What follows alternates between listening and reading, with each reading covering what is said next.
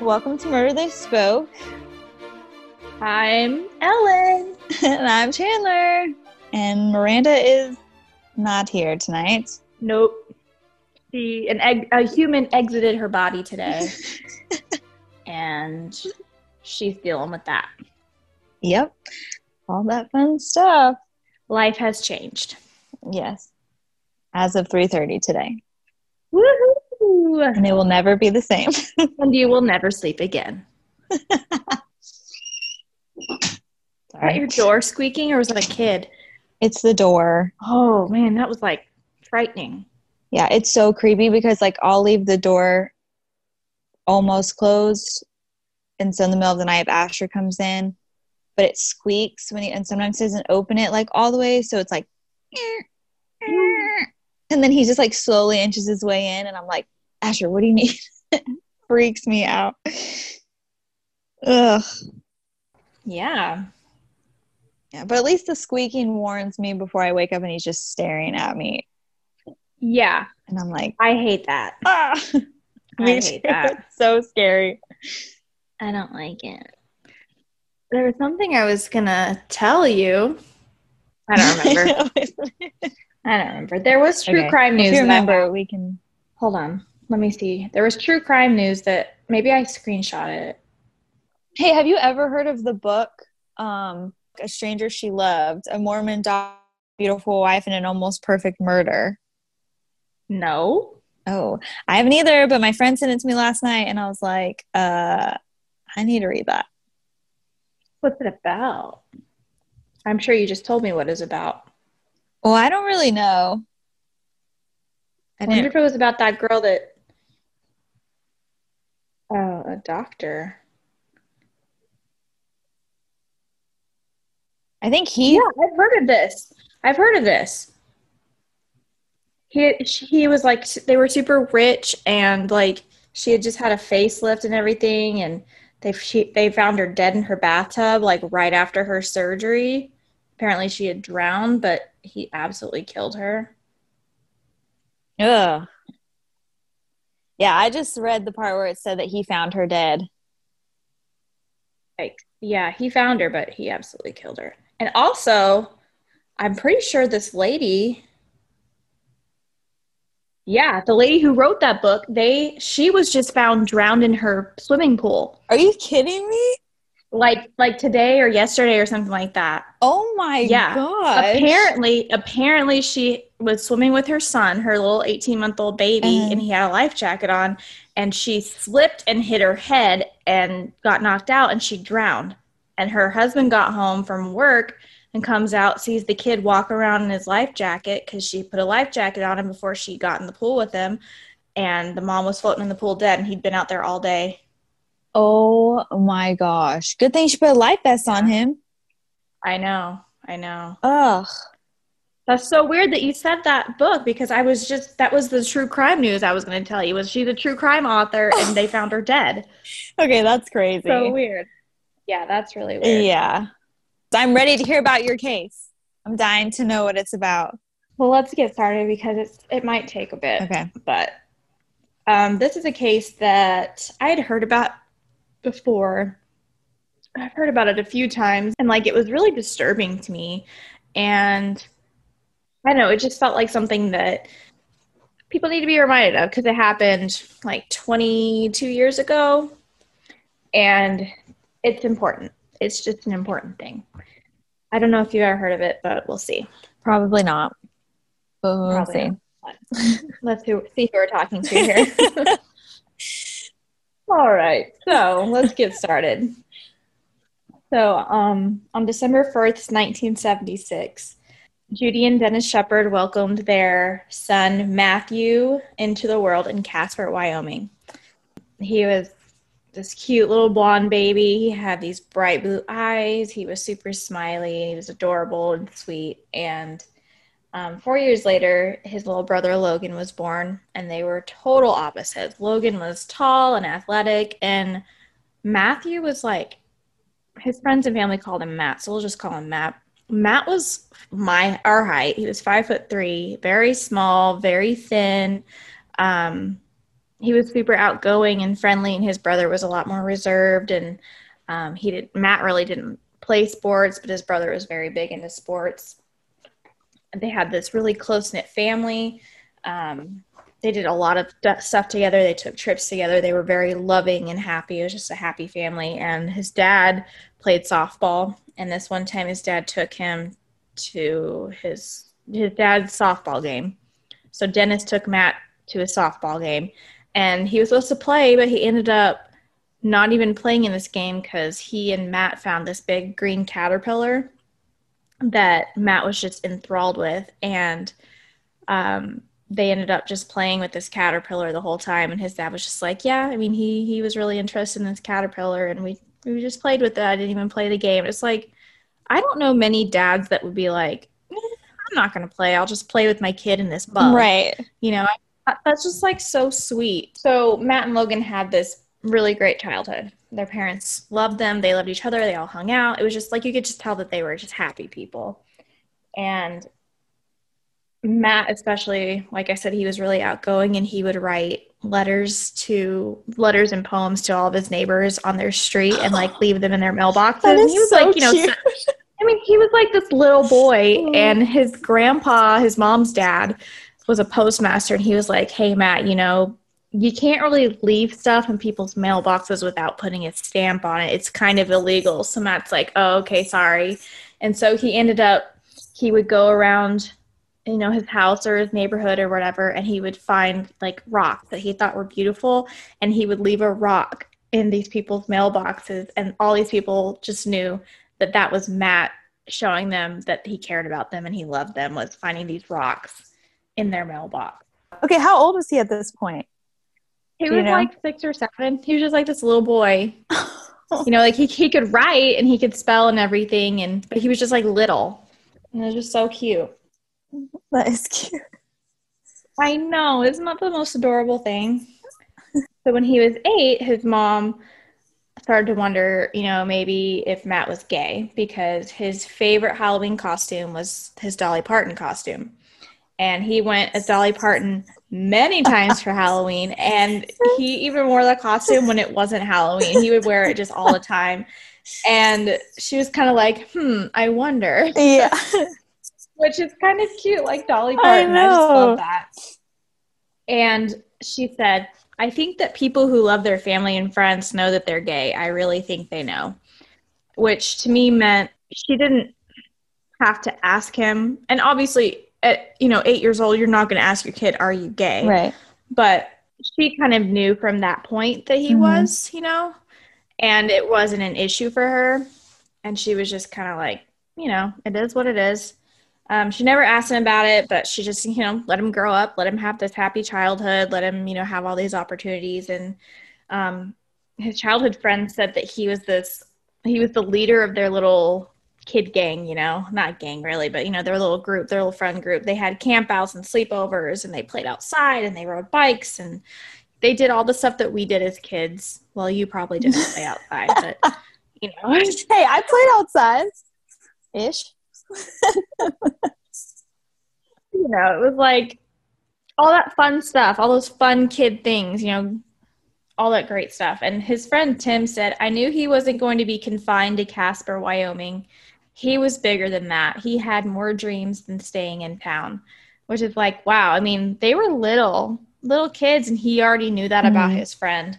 And people said that he was like part politician, part actor, part businessman. He was just very driven and determined even from a young age.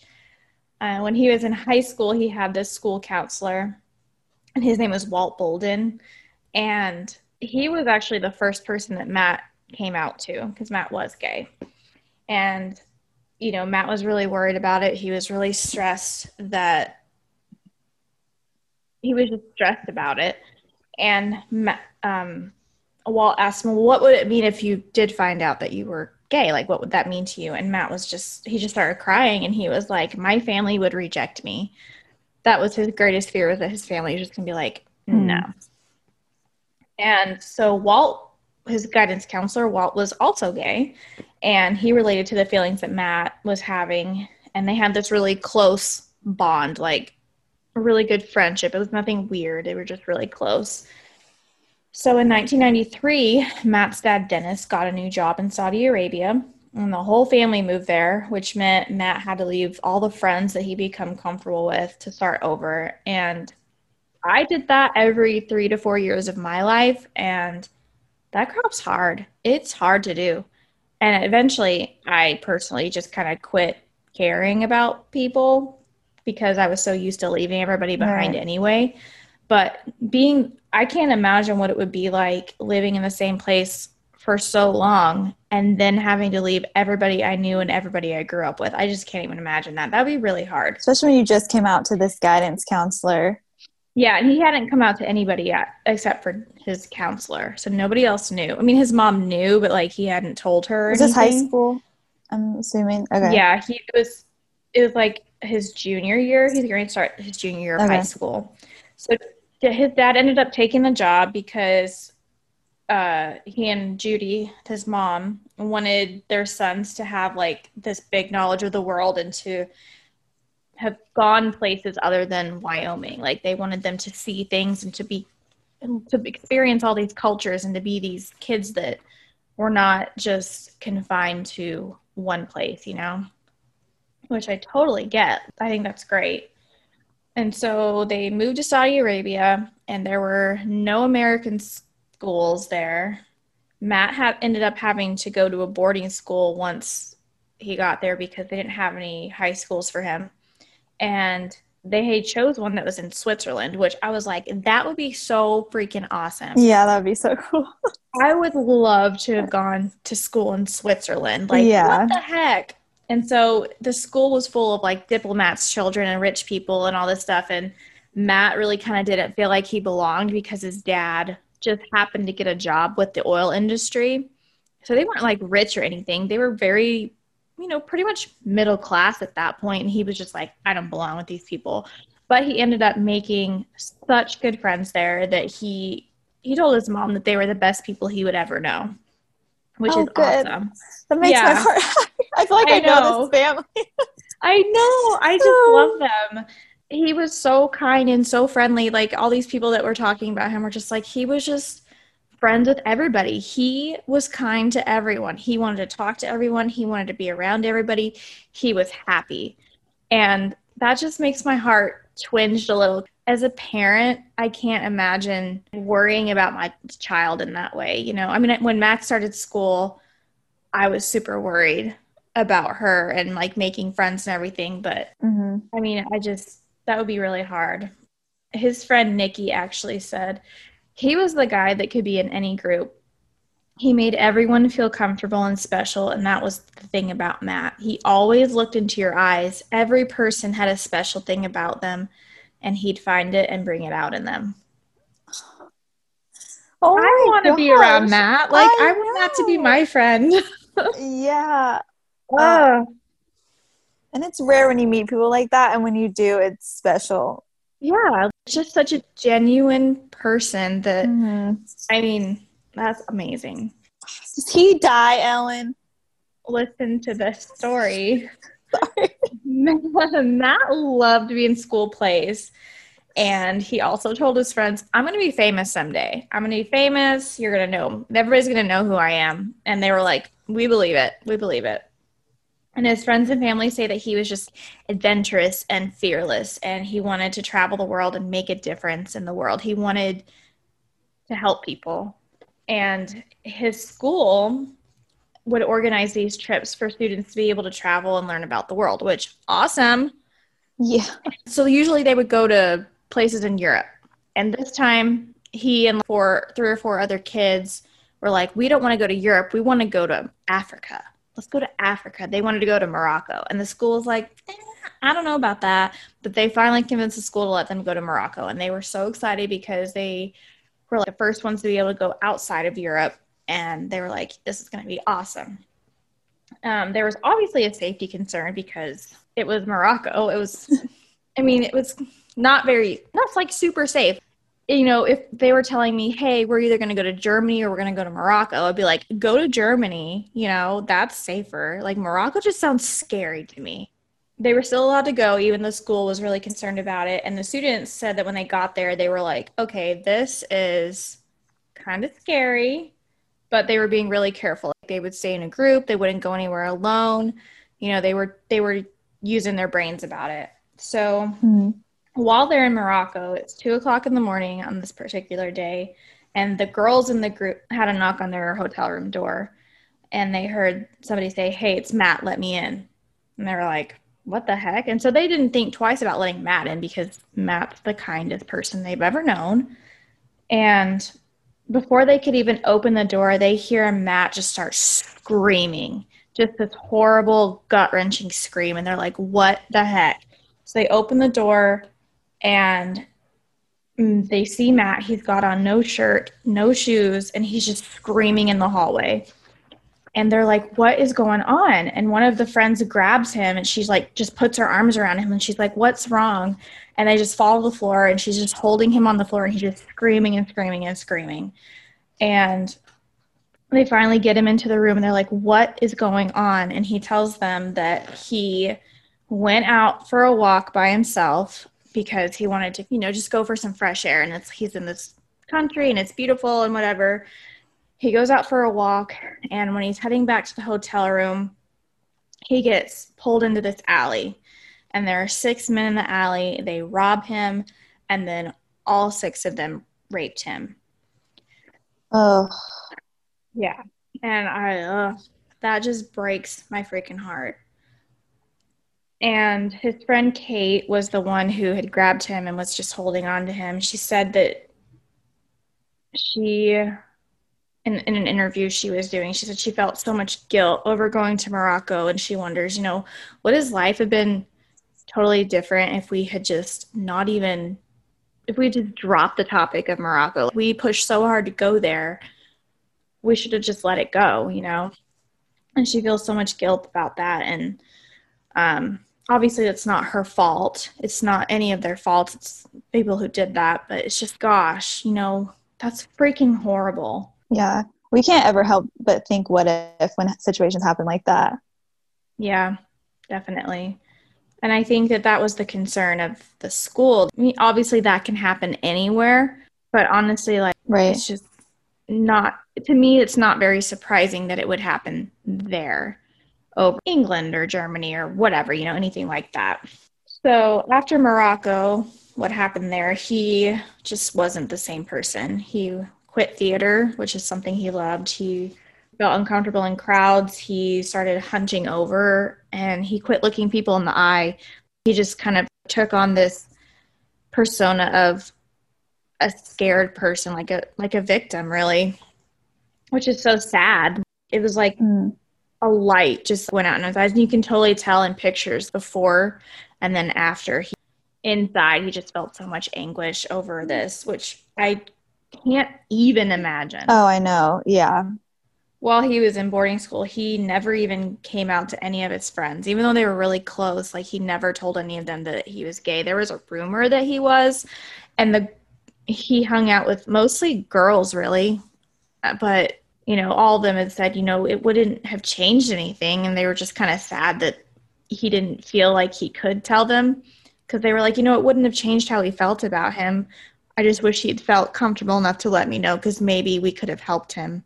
He moved to North Carolina for college. When he was a freshman, he told his mom, finally. He told his mom that he was gay, and his mom said, well, what took you so long to tell me? Like, duh. And he's like, well, how did you know before I knew? And she's like, it's a mom thing. I just knew. And so that wasn't an issue. And he's like, okay, well, don't tell Dad, because I want to tell Dad myself. I want to be the one to tell him. And she's like, yeah, I won't tell him. But after she got off the phone with him, she went straight to her husband and she told him, look, you know, this is what he just told me. And she said that she didn't do it to break Matt's trust. She did it because she didn't want her husband to be kind of blindsided by it, because she didn't want him to respond or say something right away that would have hurt Matt's feelings that he wouldn't be able to take back. Mm-hmm. Makes total sense to me. Yeah, I would have done the same thing.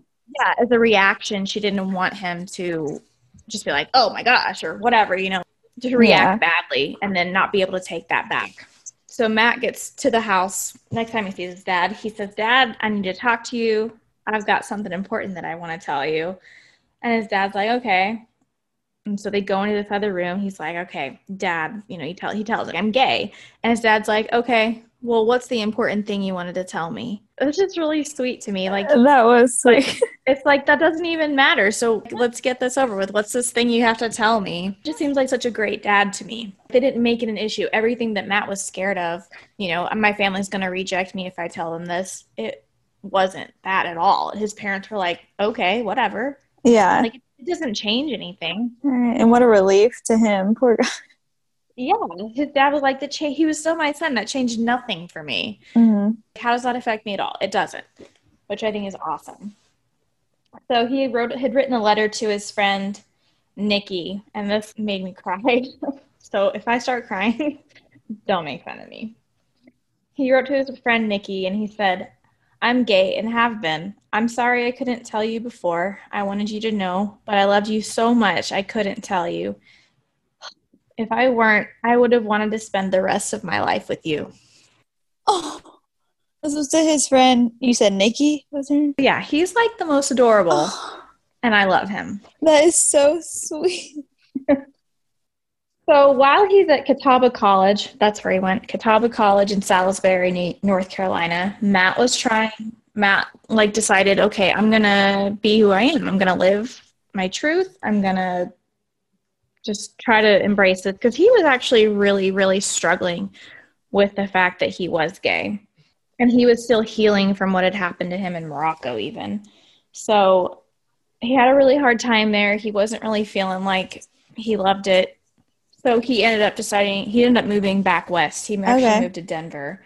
And while he was in Denver, he was still really depressed a lot of the time. His friends would come to his house to check on him.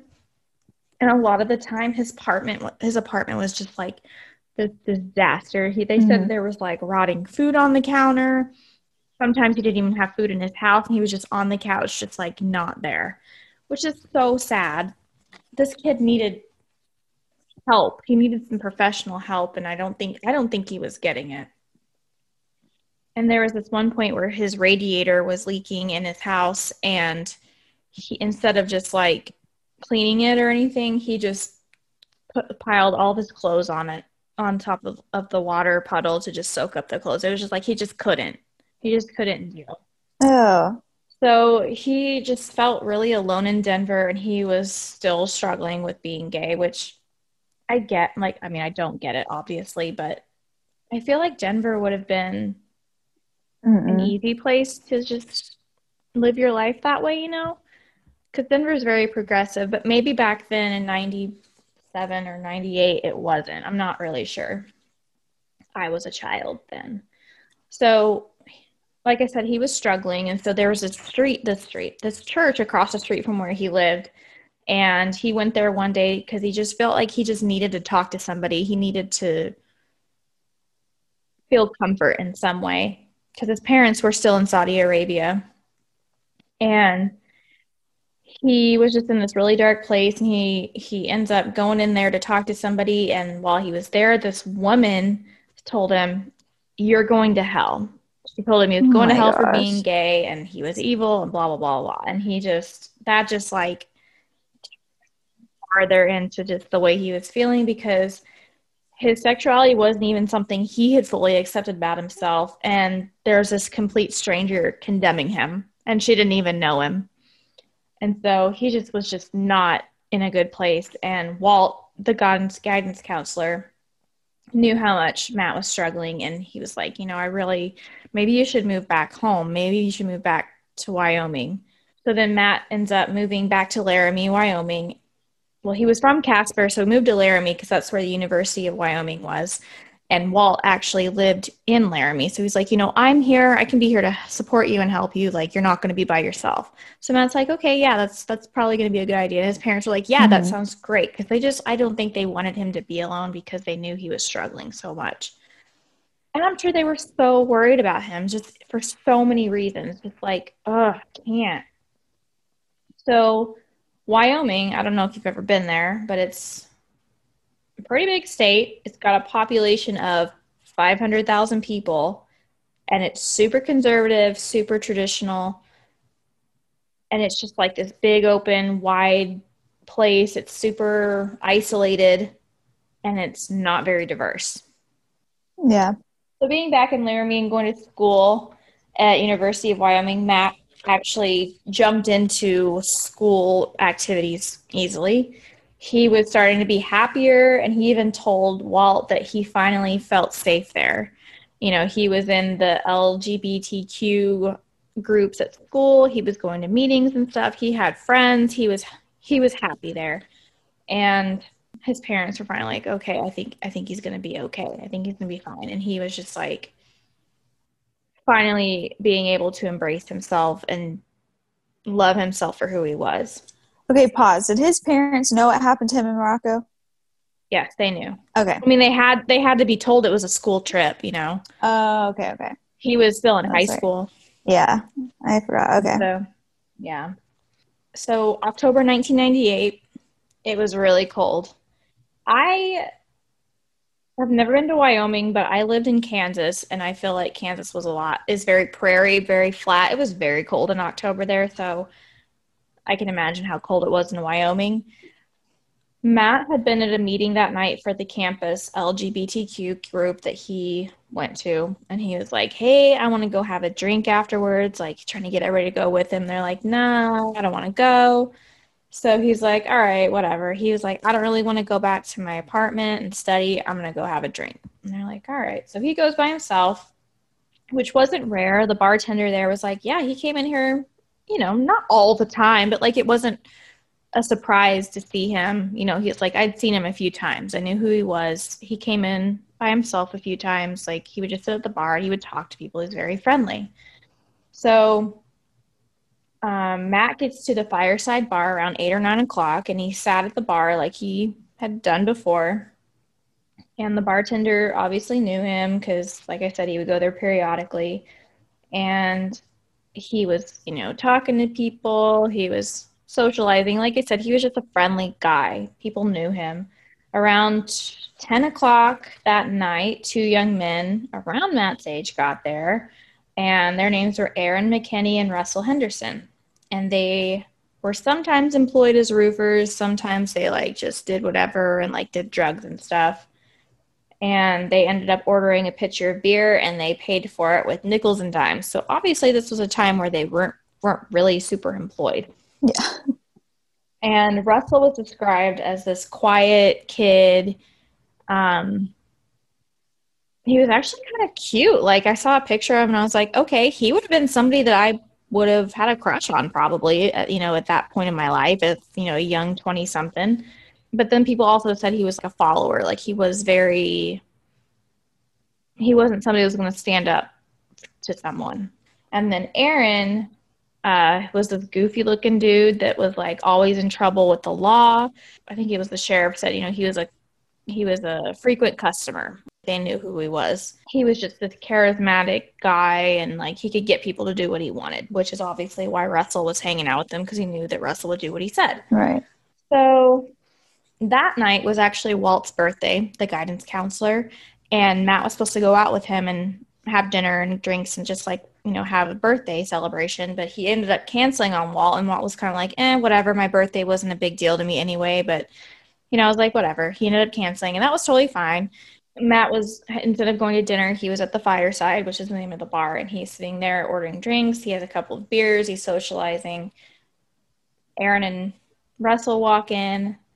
Then they, a little into it, they'd been there for a little bit. They end up going to the bathroom together. And while they're in the bathroom, they're like, yo, let's pretend to be gay because that dude out there is gay.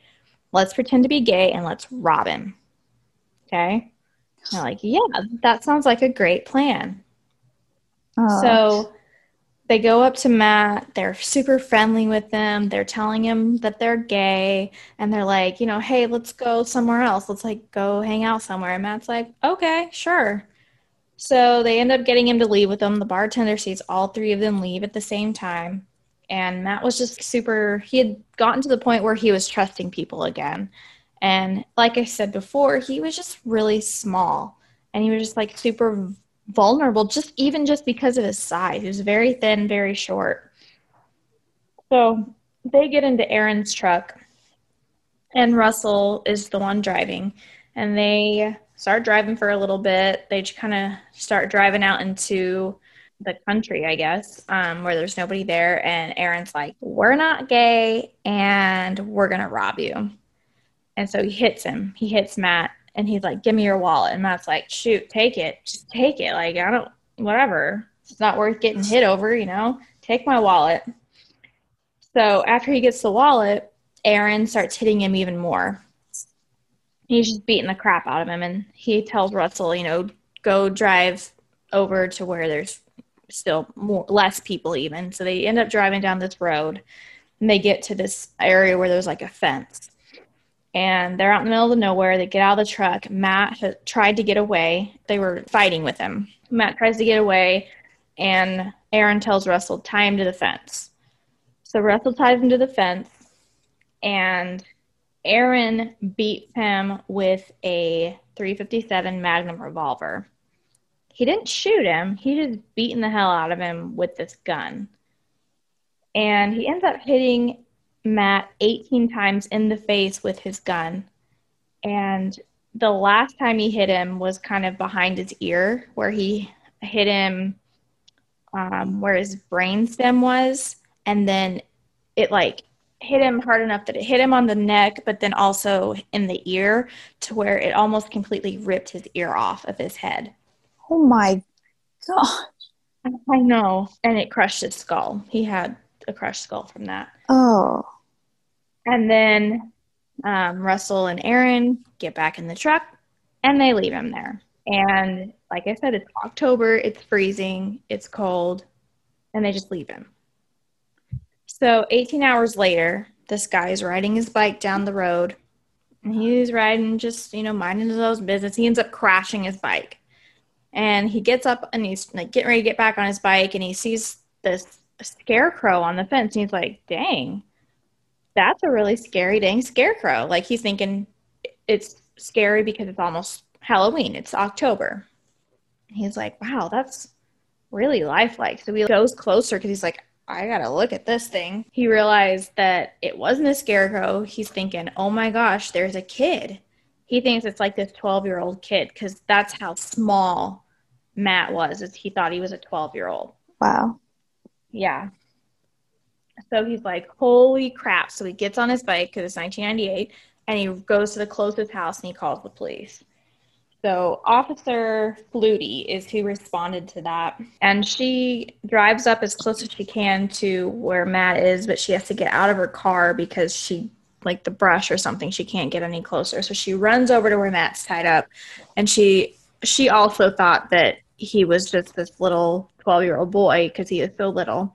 She tried to open his airway, but it was just full of blood and stuff, and she just couldn't even get it open. But she says she remembered trying to revive him, and she says to him, quote, baby boy, I'm here, kiddo. You're going to be okay. Hang in there. Don't give up. Come on, you can do this. Holy crap, let me just cut my own heart out right here. So she's super distraught over this because he just looks like a child. And she sees that he's tied with his hands behind his back, and he's laying on his back. And his body was completely covered in blood. She said the only part that wasn't covered in blood were 2 streaks on his face where he had been crying, and the tears had been running down his face and just washed away the blood. Oh my gosh. I know.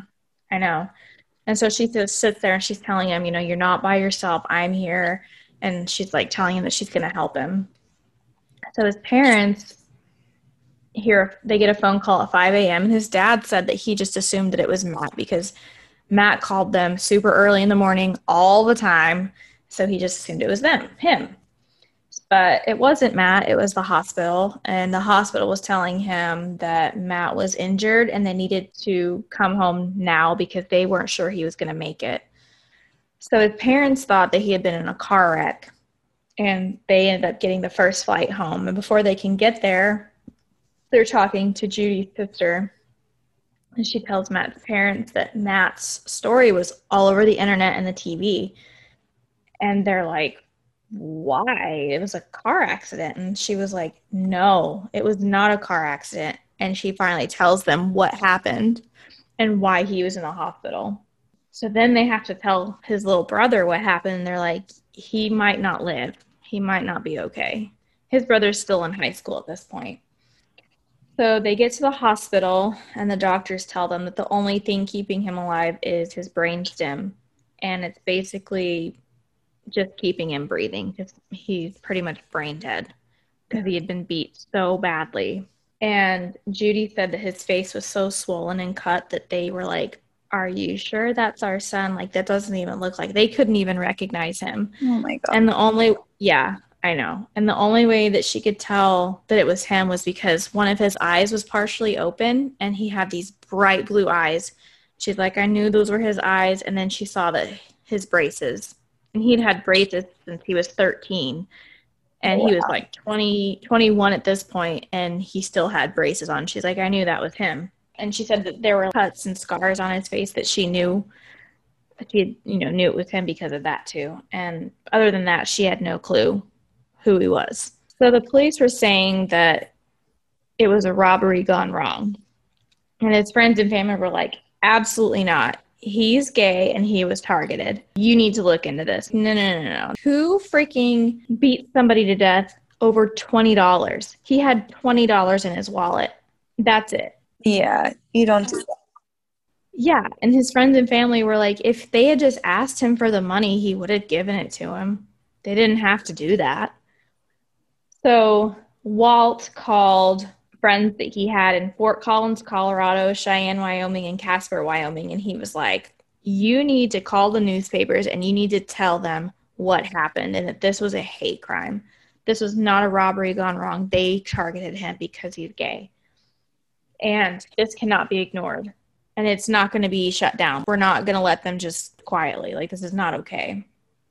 So the next day, Walt was woken up by his phone ringing, and it was the Washington Post. And they were, like, interviewing him. And he said that his phone didn't stop ringing for 2 weeks straight because it was just news outlets wanting to talk to him about this. And he was like, our town was small, but it was, he said every news outlet was there. Every news channel was there. And he said, he goes, quote, well, Matt, you wanted to be famous. You're certainly famous now. Oh my God. I know.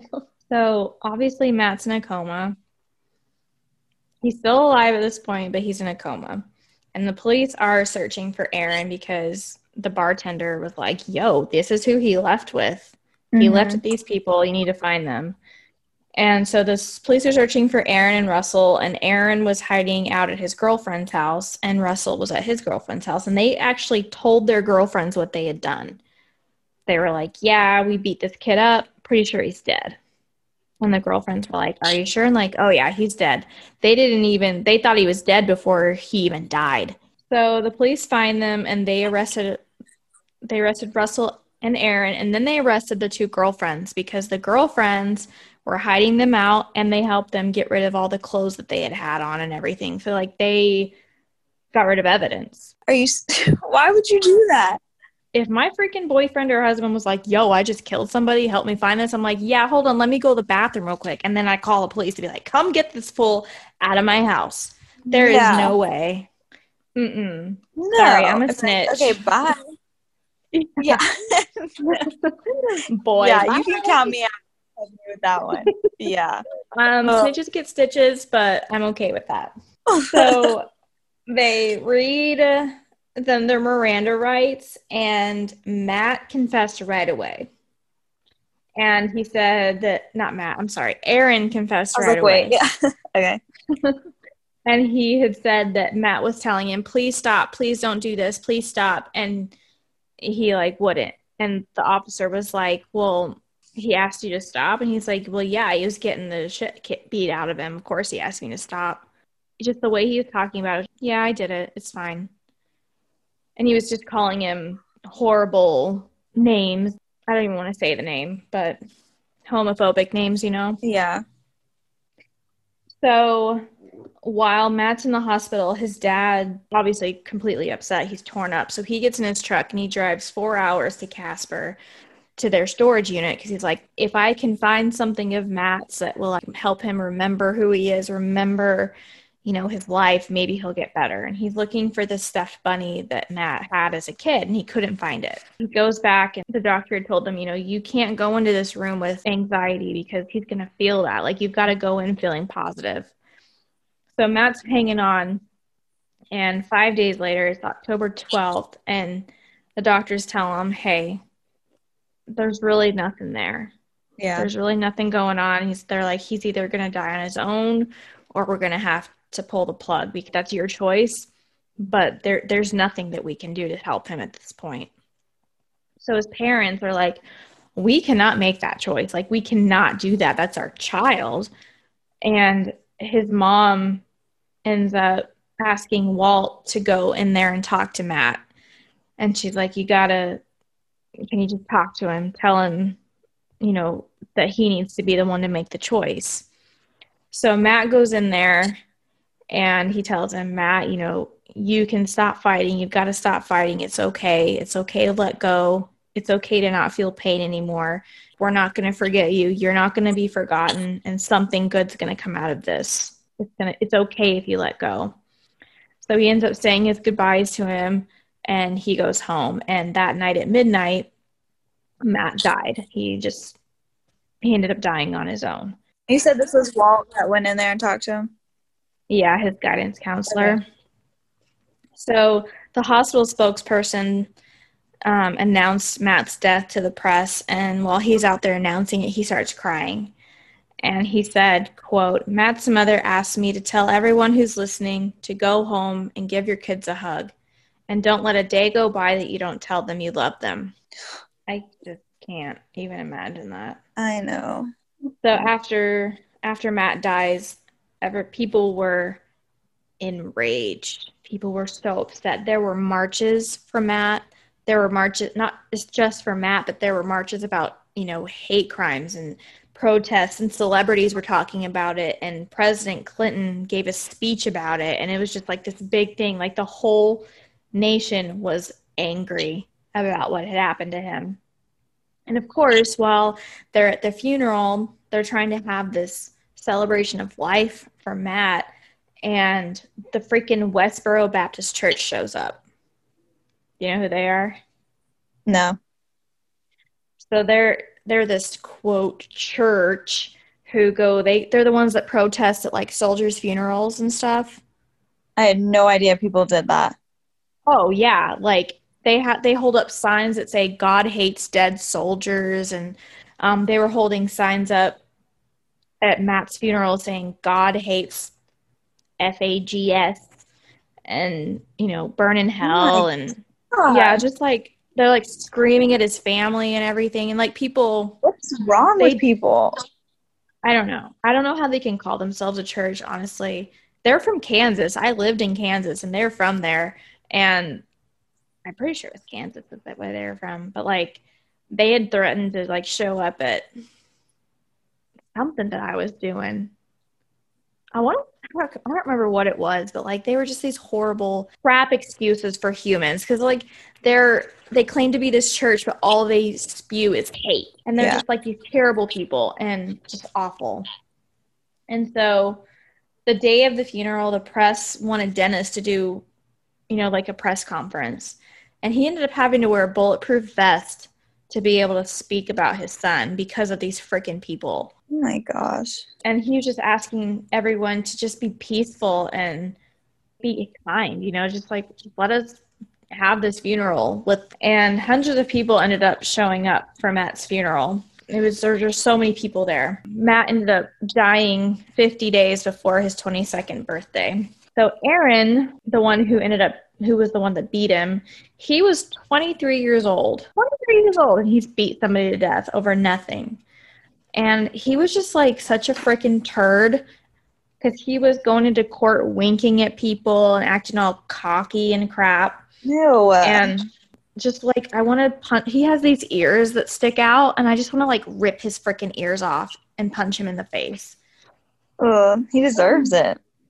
Yeah, what a bird. Anyways, so Russell ended up pleading guilty, and he got life in prison. And Aaron was trying to justify what he had done because he was like, oh, well, he tried to feel me up and he tried to make a move on me and I just lost it. And it's like, really? Because you were pretending you were gay, like you knew he was gay, you pretended you were, and then you're like, just kidding, we're here to rob you. I doubt he would have been in the mood to feel you up. Right.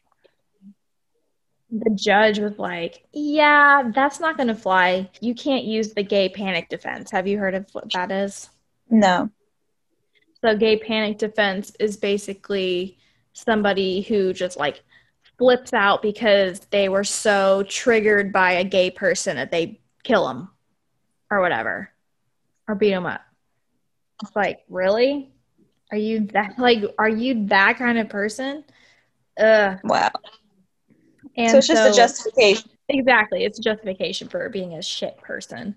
So Aaron goes, well, being a very drunk homophobic, I flipped out and began to pistol whip the FAG with my gun. I hate that word. I don't want to say it. He even admits to being homophobic. Yeah. So he says that he flipped out because he was assaulted as a child by a kid he was sexually assaulted as a child by a kid in his neighborhood, which I don't know if he was or not, but it's like, okay, so many people were. Matt was assaulted by 6 men at one time, but he didn't end up killing anybody. Yeah. Aaron was found not guilty of first-degree murder, but he was found guilty of felony murder. So first degree would be he planned it and he went there just to kill Matt, but they did convict him on felony murder, which was, you purposefully murdered somebody. It wasn't an accident. You did it on purpose, but you didn't plan it. And Aaron was the one who was like really controlling, right? Yeah. Okay. Yeah. In court, Matt's dad gave this really, really powerful victim impact statement, and I just want to read part of it because it's just like you can tell how much he loved his son. Are you hungry? Yeah, did you hear my stomach? Yeah. No, I ate. I don't know. I guess I don't know. I'm hungry too. Okay, so his dad said, on October 12th, my firstborn son and my hero died 50 days before his 22nd birthday. He died quietly, surrounded by family and friends, with his mother and brother holding his hand. All that I have left now are the memories. It's hard to put into words how much Matt meant to his family and friends and how much they meant to him. Everyone wanted him to succeed because he tried so hard. The spark that he provided to people had to be experienced. He simply made everyone feel better about themselves. Family and friends were his focus. He knew that he always had their support for anything he wanted to try.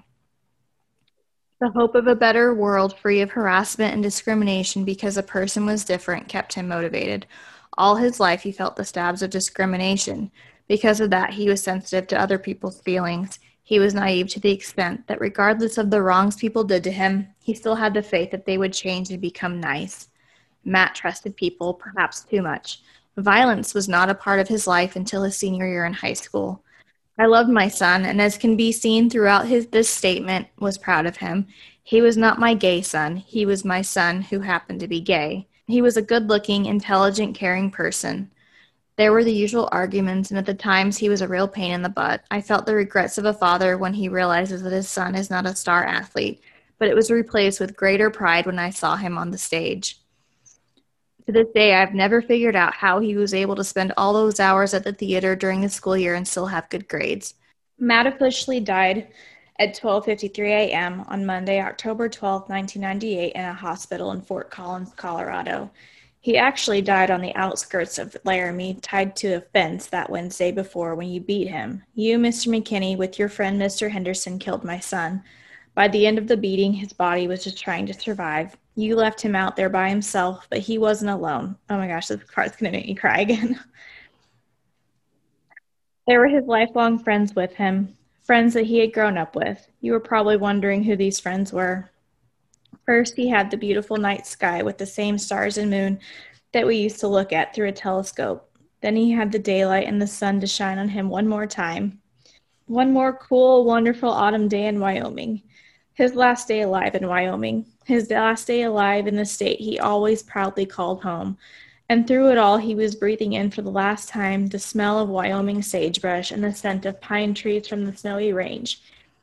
He heard the wind, the ever-present Wyoming wind, for the last time. He had one more friend with him, one he grew to know through his time in Sunday school and as an acolyte in St. Mark's and Casper, as well as through his visits to St. Matthew's and Laramie. He had God. I feel better knowing he wasn't alone. Oh my gosh, it's gonna make me cry. I know. So when Officer Flutie said that she showed up to find Matt there, she said that there was a doe sitting in the bushes next to him, and that when she walked up to him, the doe didn't move, and she was like really close to it, and the doe didn't move until she saw that the officer was like holding him and trying to see if he was okay, and then the doe stood up and just quietly walked away. She had been there all night with him, not wanting to leave him alone, and then she realized that somebody was there to help him, and then she decided it was okay to go. Oh my gosh, that freaking broke my heart. That gives me chills. I know. I wonder if Matt knew she was there. So after all this, and after, these two pieces of crap went to jail, Matt's parents started the Matthew Shepard Foundation. And the Matthew Shepard Foundation says that its mission is to amplify the story of Matthew Shepard to inspire individuals, organizations, and communities to embrace the dignity and equality of all people. Our work is an extension of Matt's passion to foster a more caring and just world. We share his story and embody his vigor for civil rights to change the hearts and minds of others to accept everyone as they are. So they do like speaking things, like they go and speak to people about equality and stuff like that. So his parents are now able to do what Matt wanted to do, and they're trying to make a difference and, live his dream for him. And in 2009, President Obama signed the Matthew Shepard and James Byrd Jr. Hate Crime Prevention Act, which extended hate crimes to include gender, disability, gender identity, or sexual orientation. And I don't know if you know who James Byrd Jr. is, but he was the black man. He was murdered by white supremacists. It was awful. Oh my gosh, it was awful. They tied him to the back. They tied him up and drug him behind their truck for miles and miles and miles. Oh my gosh. Yeah, it was awful. His murderer was actually executed. Like, he got the death penalty and was executed. It was so horrific. That might be something we cover as well, because it's just awful, and it's also very important to talk about as well. This act that President Obama signed was to include hate crimes for, like I said, gender, disability, gender identity, and sexual orientation.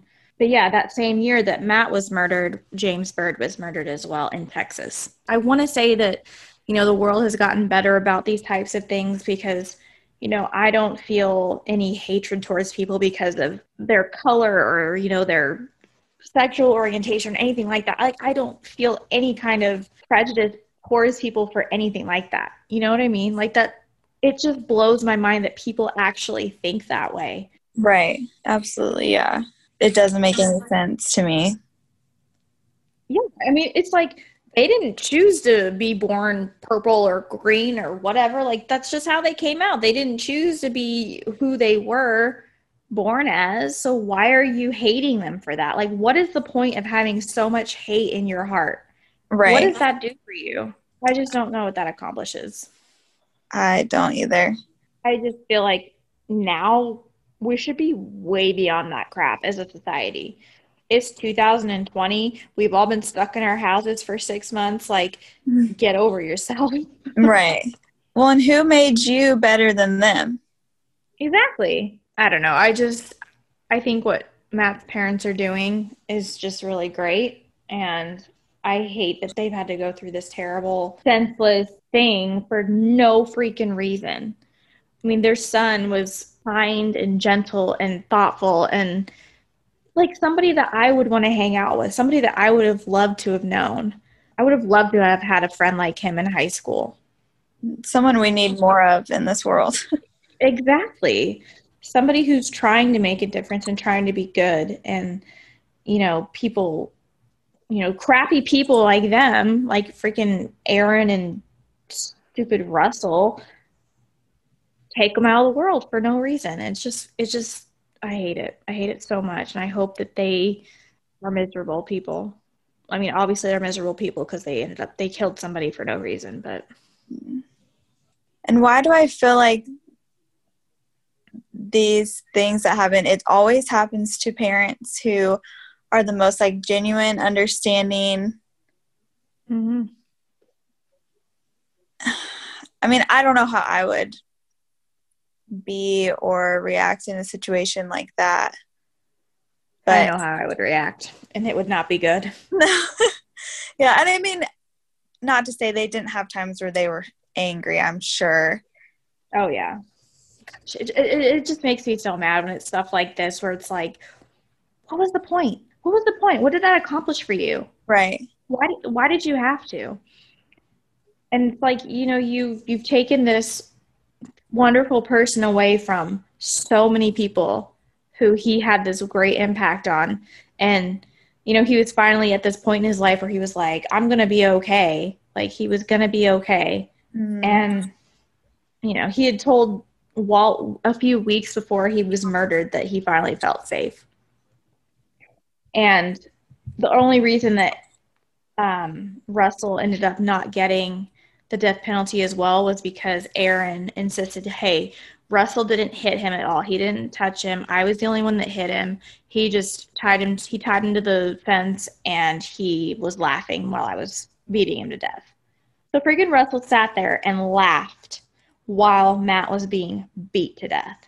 And I read an I read an article that Russell had said recently, like within the last year or two, that, he was sorry and he was a completely different person now and he was hoping to get parole. And I'm like, I'm not sure if you deserve that. Because, yeah, okay, maybe if you were like 15 or 16, your frontal lobe is not completely developed, but you were a grown man. You were like 20-something years old. You knew what you were doing. You were laughing about it. I don't feel bad for you. You don't deserve to come out. No. And why all of a sudden now you're like, oh, I'm sorry. I'm a changed man. Like, yeah. I mean, I guess I don't want to say defense, but to his credit, he did plead guilty. He admitted, but then of course, Aaron admitted what he did too. As soon as he was sat down in the interview room and read his rights, he was like, yep, did it. Sure did. Beat him to death with my gun. So I don't know, but they're just pieces of crap. You've got to have, and I'm not trying to give him the benefit of the doubt because I don't think this is an excuse, but you've got to have some mental, and maybe not mental issues like you were not right in the head, but something. I can't figure out what makes people like that. Well, I know Russell came from a dysfunctional home. His dad left. He was kind of like passed back and forth between his mom and his grandparents. And actually, interesting fact, his mom, a few months after he was arrested and put in jail for this, his mom was found frozen to death on the side of a highway. And just like in the past year, they found out that a man that was arrested for like raping a 12-year-old in some other state had abducted his mom, raped her, and then kicked her out of his truck and left her for dead, and she froze to death. Oh my gosh. Yeah, like right after Russell had been arrested for this. That is wild. But that is the story of Matt Shepard, and I felt like that needed to be told again. I don't know if anybody's heard it before. Hopefully you have, and if you haven't, you should look into the Matt Shepard Foundation and read about them because it's a really great thing. And I actually watched the documentary Matthew Shepard is a Friend of Mine, and it was done by one of the girls that was one of his best friends in boarding school. It was really good. I got a lot of my information from that. It's a really good documentary. There's also another one on YouTube. I don't think it's a documentary. I think it's a movie. And I started watching that, but then I was like, I want to watch documentary, I think. So Yeah. Matthew Shepard is a friend of mine, is a good one. That I got that on that was on Amazon Prime, and then there's one on YouTube. I think it's called the story of Matthew Shepard or something like that, but I can link them in the notes. So did they say anything else about his friend Nikki that he wrote the letter to? Well, she was on this documentary. She was actually the one that was reading the letters out loud that he had written her, and she was just like sobbing. Oh. Yeah, it was just heartbreaking. It was absolutely heartbreaking. Yeah. When does the documentary made? Do you know? Pretty recent. Let me check real quick. It was made in 2013. Okay. So it's not that long. No, it wasn't that long. It was really, really good. I'm going to watch that now. Yeah, and then the one on YouTube is called The Matthew Shepard Story. And I didn't watch that because I wanted to watch the documentary. So the documentary's on Amazon Prime? Yeah. Now I see why you said this week was heavy. It was really heavy. I had to actually take a break last night because I was,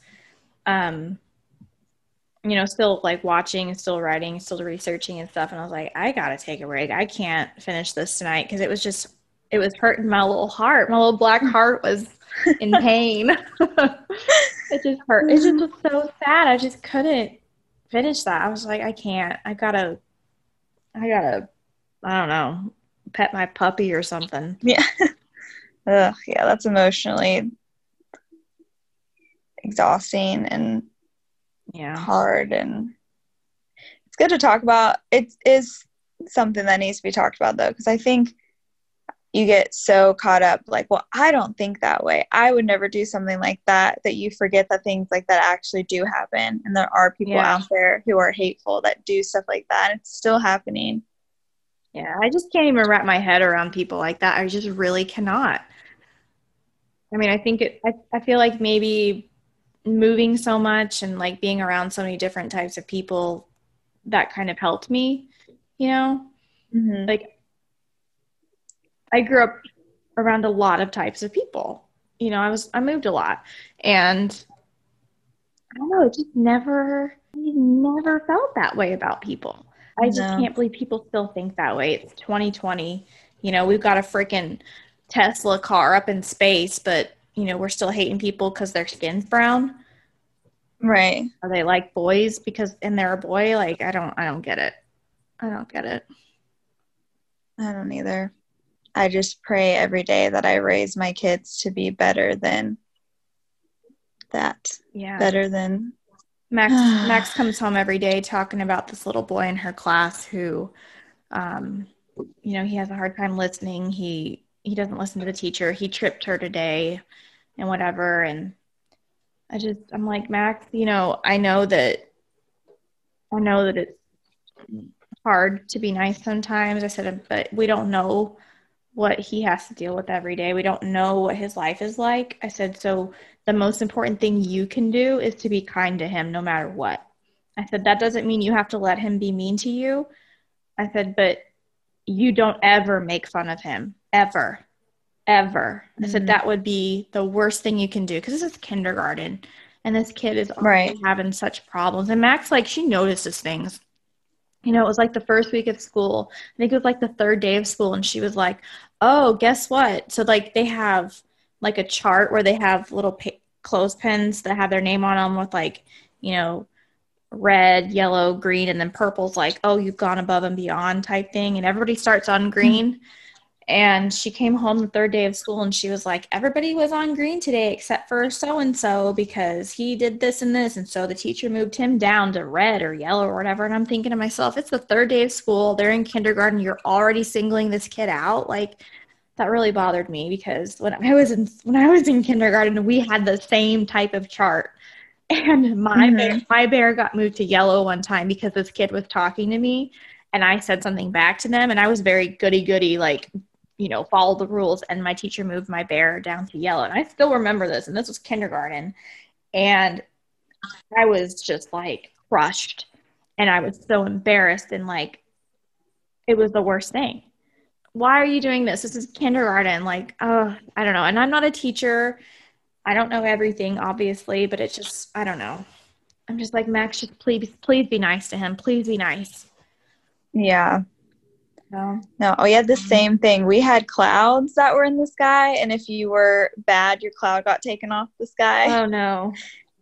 It was so sad. And I remember one time, same type of issue. Like, I think I had been talking or something, surprise. And my cloud got taken off the sky, and I was distraught. Like, I just cried. I went home and cried to my mom because my cloud got taken off the sky, and I could not believe it. Mm-hmm. And so, yeah, I don't know. Sometimes I'm like, okay, are those things really necessary? I feel like it does more harm than good. Then she comes home and tells me, oh, I got moved to purple today, which I'm like, oh my gosh, that's great. She's like, yeah, everybody in the class got moved to purple except so-and-so, the same kid. I'm just like, yeah. That's my story for tonight, and thanks for hanging in with me. So thanks for hanging with us tonight, guys. Welcome to the world, little murder, not I want to say murder baby. Yeah. Little new baby. Yeah. Don't forget to like us on Instagram and Facebook and email us and all that good stuff. Let us know what you think. Grab a box of tissues for this week. I guess you won't hear that till the end, though, so that doesn't help anything. And, our Instagram page is called @MurderTheySpoke. Yes. Right?